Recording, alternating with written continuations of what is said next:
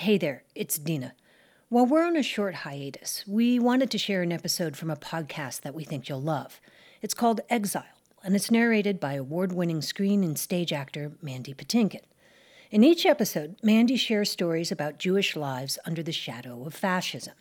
And an episode that caught our eye was about Albert Einstein. He was at the height of his fame, and he had decamped from Berlin to spend time in a summer house in Kaput.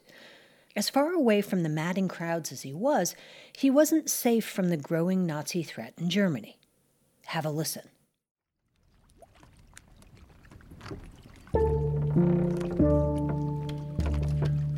On a hot summer's day in the German town of Kaput, a small sailboat floats along a lake. On the deck, a man stands, bare-chested, dreamily unaware, as his boat drifts into the reeds. The year is 1930. And this isn't just any boat. This is the Tummler, a craft known to everyone in Kaput as the beloved pastime of one of the most famous men on earth, Albert Einstein. Not the intellectual buttoned-up Nobel Prize winner we see in photographs, but a different version of Einstein. Shoeless, shirtless, and instead of a hat, he wears a handkerchief tied over his unkempt hair to protect him from the heat. As the sun dips lower in the sky, he's unsure how many hours have passed. The last time he was out this long, his family was in a panic, worried something happened to him. The genius, who apparently doesn't know how to swim. The last decade has been a whirlwind of lecture circuits and international travel.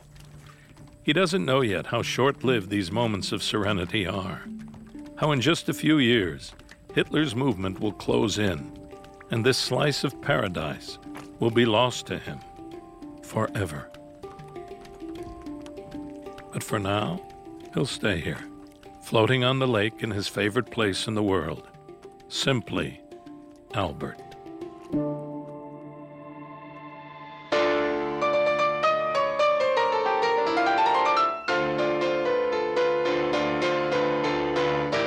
Welcome to Exile, a podcast from LBI, the Leo Baeck Institute, New York. I'm Mandy Patinkin. When everything is taken away, then what? From LBI's archives, untold stories of Jewish lives in the shadow of fascism. Today, we go behind the curtain to a fleeting moment of escape, a few short years of serenity before the storm, in the life of the most famous scientist of the 20th century.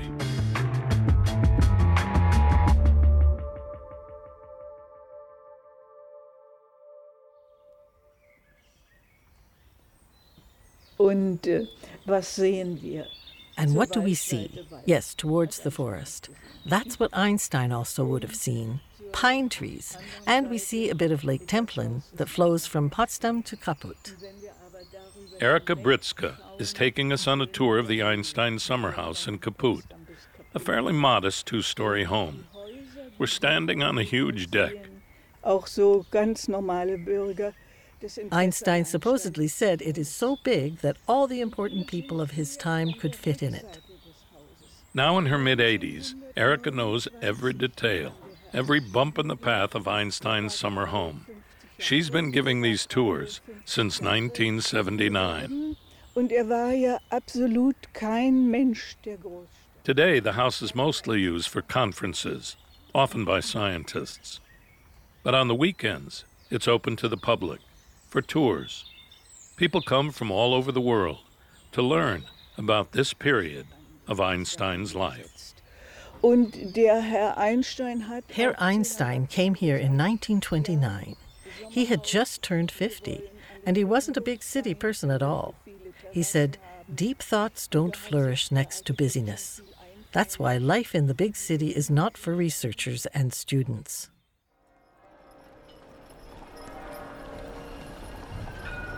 The big city, Berlin.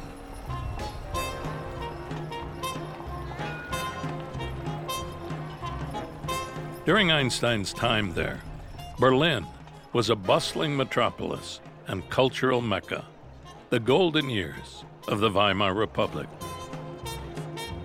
Think Roaring Twenties, the birthplace of Bauhaus, a hotspot for burlesque, and the time that inspired the musical Cabaret decades later. If I did not know how the period ended, I would very much like to live in Berlin in the 1920s. Michael Brenner is a professor of Jewish history and culture and the international president of the Leo Baeck Institute. I think it was an exciting period where you could have all kinds of events to go every night, to have encounters with people who were flocking in from all parts of Germany, but also outside Germany.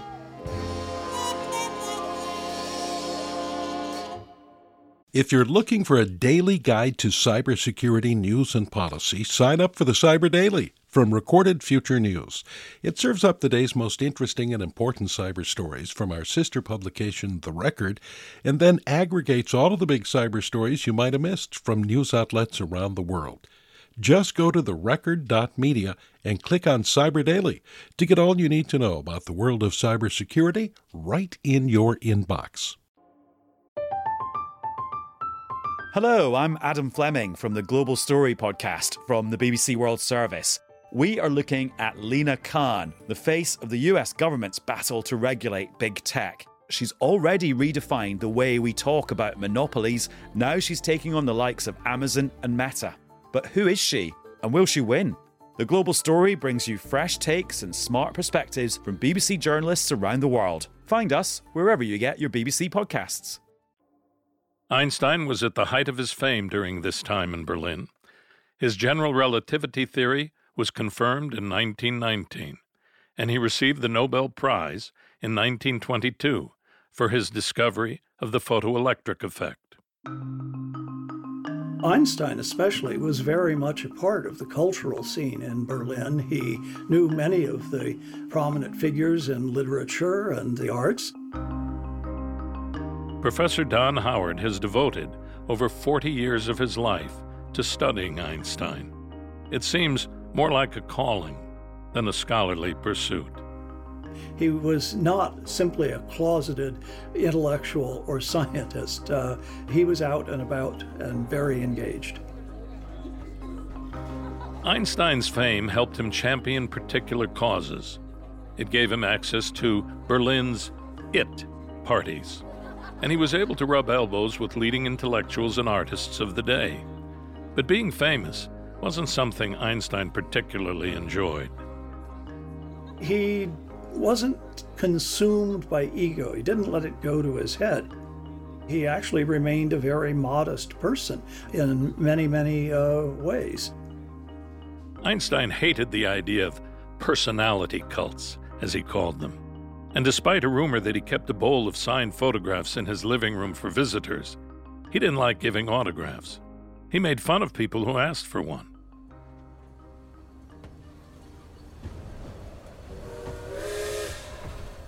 In the spring of 1928, Einstein arrived in Switzerland to lecture to young tuberculosis patients. The story goes that a heavy snowfall overtook the town, and there was no one available to drive him to his hotel at the top of a steep hill. So Einstein walked. He carried his luggage, trudging along in the wet weather. And later, after lecturing to terminally ill youth, he too became sick. So sick that he was bedridden for weeks. Some thought it was because of that night walking in the snowstorm. Some thought he might have died. This experience seems to have marked a turning point in Einstein's life. For one, it was around this time he started exploring an idea he called cosmic religion. This is something that's not at all well enough known about Einstein's thought, and that is that he became really interested in the late 20s and early 1930s in questions about religion and the relationship between science and religion. A contemporary has rightly said that the only deeply religious people of our largely materialistic age are the earnest men of research. A passage by Einstein from an article he wrote in the New York Times. Einstein was not a supporter of any of the established religions, including the Jewish faith from which he emerged. He was adamant in rejecting the notion of what he termed a personal God. And yet there's this very, very strong spiritual aspect to his way of thinking about the world that he tried to express in this notion of cosmic religion. And the key idea that he put forward was that the divine, as he understood it, was the universe in its law-governed aspect. That's a really cool idea to think about. Einstein saw divinity in nature, a harmony in natural law. It was also around this time that he started to eye the town of Kaput. Was it Einstein's near-death experience that made him seek the idea of a spiritual science? Did his illness, a brush with his own mortality, spur his need for a simpler life in nature?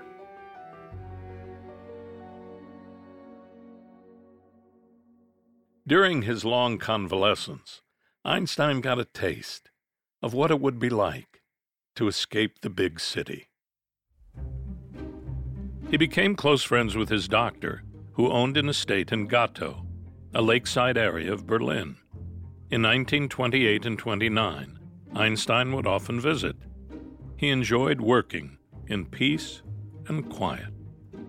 The only problem was that the estate was downwind of a sewage farm. On one occasion, the mayor of Berlin was dining with Einstein and asked if the terrible smell of the sewage didn't bother him. Einstein replied that it didn't, and that sometimes he returned the favor.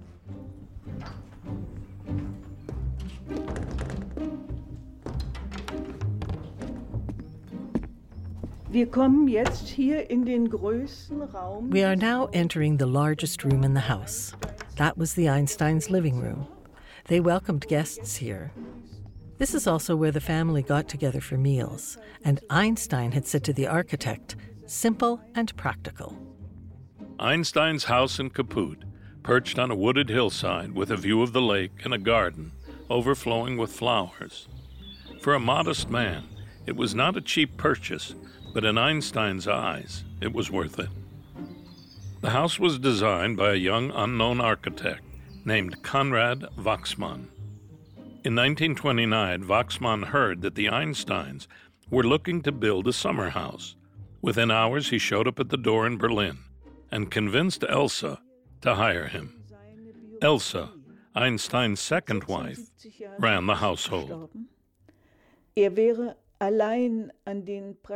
have failed at the practical things of everyday life. He always needed help. And Elsa, she packs his suitcase and makes sure he dresses properly when he gives a lecture somewhere. Elsa also managed the business side of Einstein's career and took on the task of overseeing the construction of Kaput. Have a look at how the light is now coming in through the open doors here into the stairwell. For me, the house is almost like a house of light.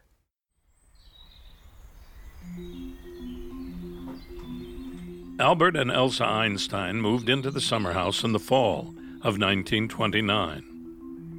Erica tells us the Einsteins gave the architect key instructions: simplicity, lots of light, and plenty of opportunity for fresh air. For the next 3 years, they would spend as much time in Kaput as possible. They'd arrive early in March and stayed long into the autumn, when the leaves turned yellow. Einstein's life in Kaput differed from his life in Berlin in many ways. Kaput was for Einstein a very quiet and, for the most part, very private retreat where he could get away from the hustle and bustle of the big city, where he could get on his favorite sailboat and just idle on the waters. It was a haven for him during that time.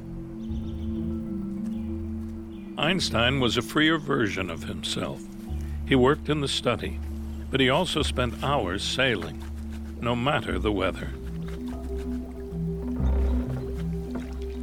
He sunbathed on the main terrace and went on long, meandering walks in the woods, returning with foraged mushrooms.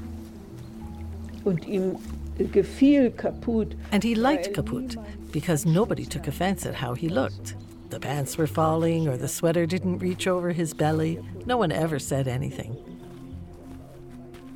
Hoping for absolute peace and quiet, Einstein refused to have a telephone installed at Kaput. If anyone in the family needed to place a call, they went to an office down the road. If a call came in, someone at the office would shout for them. Eventually, Elsa bought a small trumpet so the person at the office could signal who the call was for.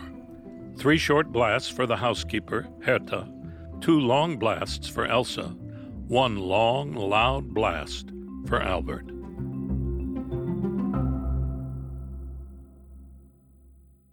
Now, it's not the case that he was totally isolated. Einstein couldn't fully escape. Well, being Einstein. He famously entertained a number of guests at Kaput, including some very, very prominent international figures. When the Einsteins moved into the summer house, they received a housewarming gift from their neighbors. It was a large guest book with a cover made from thick parchment, the title embossed in gold, Gästebuch vom Hause Einstein. In it, Einstein made a note. He wrote, "Prose forbidden." Despite Einstein's desire for solitude, the guest book is filled with attempts at poetry and signatures from prominent figures of the time, including his close friend, the physicist Max von Laue. In this book, someone has to start and make the first entry. I'll do my part. Therefore, without pondering too much, if more worthy ones might resent me as such, and despite my scribbly handwriting, I put down right here my name, M. Laue. Other notable people signed their names, including Chaim Weizmann, who went on to be the first president of Israel, and the leading Indian poet and philosopher, Rabindranath Tagore. For the more formal visits, Einstein was forced to clean up, to change clothes. He was often grumpy when that had to happen. In a letter from Kaput in 1931, Einstein writes, "Everyone is pulling me this way and that, and now my dearest friends are coming to join the cast of my tormentors. If I cannot find the strength to withdraw completely, then this will be the end of me." But there were some aspects of Einstein's Berlin life that he welcomed in Kaput, and that Elsa didn't.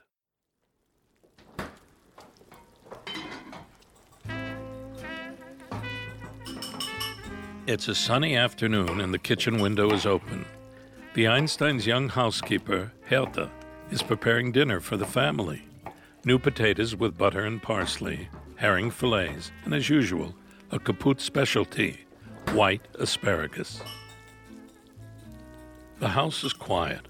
Einstein is out for the day, on one of his walks or on his boat. Who knows? Herta hums to herself as she cooks, but she can't help overhear as the conversation in the living room gets louder and louder. She hears one of Elsa's daughters tell her that she just has to put up with it or leave Albert. Elsa was crying, and although it was Herta's job to pretend not to, she knew exactly what this was about.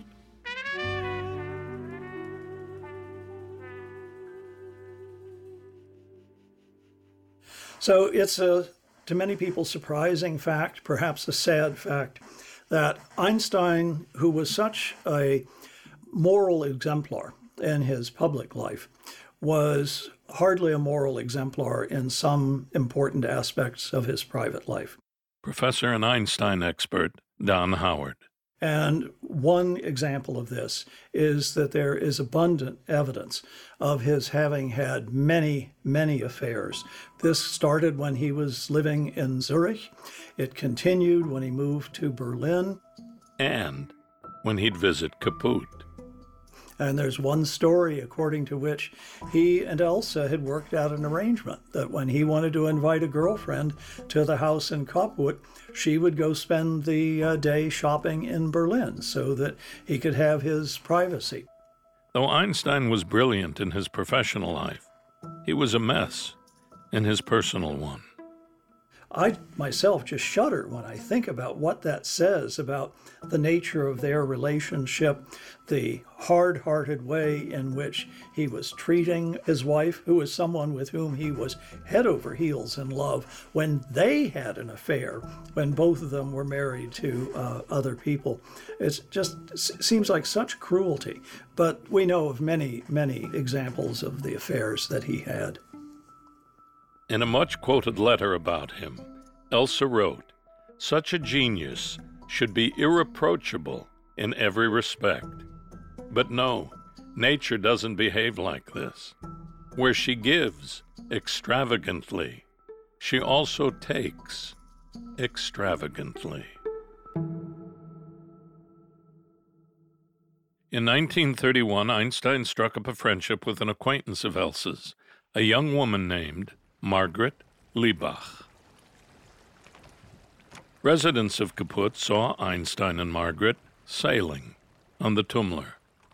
Margaret was young and beautiful, and like Einstein, she loved to laugh. The affair seemed to cause a particular tension. Maybe from Elsa's point of view, it poisoned their fairy tale life in the woods. Once, after a long day spent out on the Tummler, Elsa asked her husband and his assistant to bring some things up from the sailboat to be washed. She took the bundle to the bathroom and angrily called Einstein to speak with him privately. A raging fight ensued.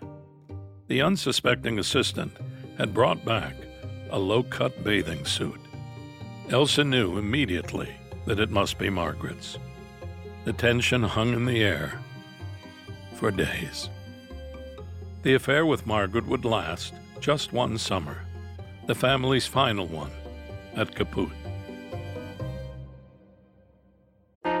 Politics has never been stranger or more online, which is why the politics team at Wired is making a new show, Wired Politics Lab. It's all about how to navigate the endless stream of news and information and what to look out for. Each week on the show, we'll dig into far-right platforms, AI chatbots, influencer campaigns, and so much more. Wired Politics Lab launches Thursday, April 11th. Follow the show wherever you get your podcasts.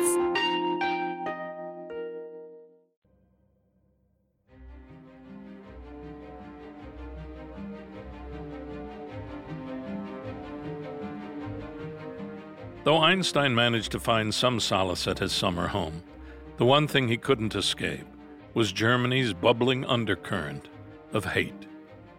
The Weimar Republic wasn't a progressive party all of the time. There was a certain paradoxical development here. Historian Michael Brenner. On the one hand, Jews could rise to positions that were close to them before, but on the other hand, they were also more threatened physically than they were before, because at the same time there was a rising anti-Semitism after World War I that expressed itself not just in words and in theory, but now Jews actually were threatened, and some of them, like Rathenau, were killed. In 1922, the successful Jewish industrialist Walter Rathenau was appointed foreign minister to the Weimar government.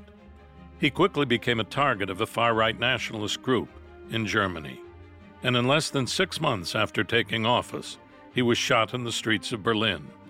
Rathenau was Einstein's friend. The police worried the far-right group had plans to target other prominent Jewish people.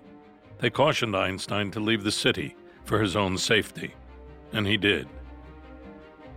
So on the one hand, it's a period of wonderful developments in science and culture. On the other hand, at the very same time, you see the rise of anti-Semitism and proto-fascism and taking ugly, violent forms early in the 1920s. It was a period of great tension. As the decade progressed, Anti-Semitism infiltrated more of society in more insidious ways, and Einstein became even more of a target. Not of a far-right fringe group this time, but from the scientific community itself. A group of Einstein's colleagues started to rally around the idea of Deutsche Physik, or Aryan physics, and they labeled so-called Jewish physics as all wrong. Imagine that, using Einstein to discredit what the Nazis called Jewish physics. The man who changed the face of science, who won a Nobel Prize for his work, and who was globally recognized as a genius. Seems like a ridiculous move, but it got traction. There were newspaper articles written attacking Einstein. There were large public gatherings that were organized for this attack on Einstein, including a couple of events where they rented the Berlin Philharmonic Hall and filled it with followers of this anti-relativity movement. Einstein himself snuck in and just sat there quietly in the back of the room because he wanted to know for himself exactly what was going on.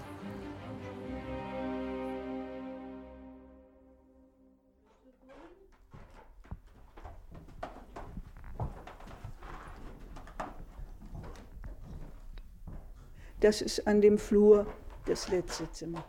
This is the last room down the hall. That's where we're going now. Erika Britzka is taking us to Einstein's bedroom.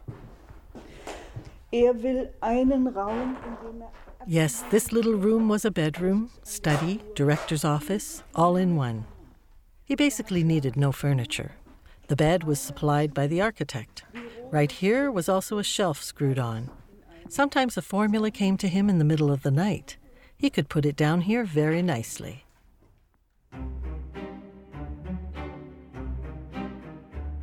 As things became more complicated in Berlin, Einstein spent more and more time in Kaput. He seemed to anticipate that his fame as a German scientist would no longer be enough to protect him from his status as a Jewish person. He once said in a New York Times article from 1930, "If my theory of relativity is proven correct, Germany will claim me as a German, and France will declare that I am a citizen of the world. Should my theory prove untrue, France will say that I am a German, and Germany will declare that I am a Jew." Einstein often referred to himself as a bird of passage, as someone who lived in many different places.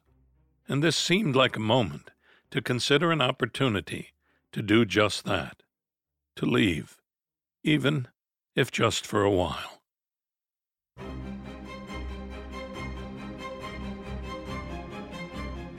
In 1932, Einstein accepted an exciting job in Princeton. At first, the plan was to spend half a year in America and half a year back in Germany, mostly at Kaput. But history had other plans. In January of 1933, Adolf Hitler became Chancellor of Germany, and the Nazis continued their public campaign against Einstein, calling him a symbol of so-called Jewish degeneracy.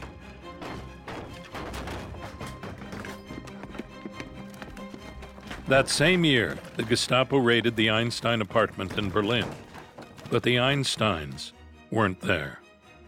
He and Elsa intended to spend the summer in Kaput. On their way back to Europe, they learned their summer house had also been ransacked by the Gestapo. In March of that year, in 1933, Einstein renounced his German citizenship. His summer paradise, now officially beyond his reach.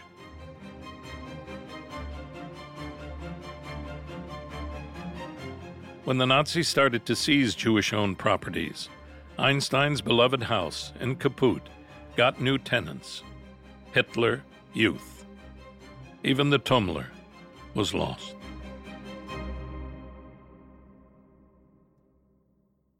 Da gibt es ganze Akten. There are complete files, archival documents. It's so brutal to read this. Who was allowed to buy this sailboat? How Aryan this person had to be to buy it? And then, so the boat was supposed to be worth 15,000, and it was sold for 1,000, I think 600. And a dentist got it from Babelsberg. Einstein continued his storied career in the United States, never to return to Europe. And after the war ended, for decades, the house passed from renter to renter, no one ever settling in for long. But the place could only ever be home to one family. Einstein hat sich nirgendwo so gut. Einstein had never felt better anywhere else than here in Kaput. He writes in thousands of letters how beautiful it is here.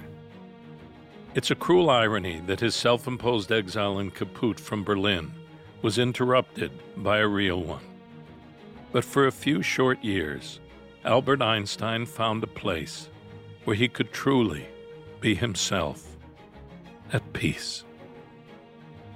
He wrote, "The sailboat, the distant view, the lonely walks in the fall, the relative silence. It is paradise."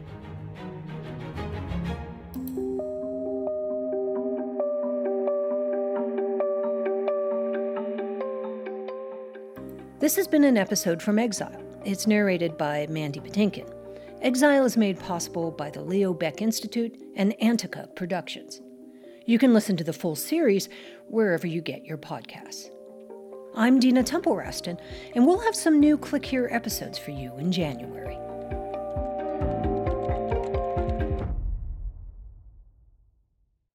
Looking for more of the cybersecurity and intelligence coverage you get on Click Here? Then check out our sister publication, The Record, from Recorded Future News. You'll get breaking cyber news from reporters in New York, Washington, London, and Kyiv, among others. And you'll see for yourself why it attracts hundreds of thousands of page views every month. Just go to therecord.media.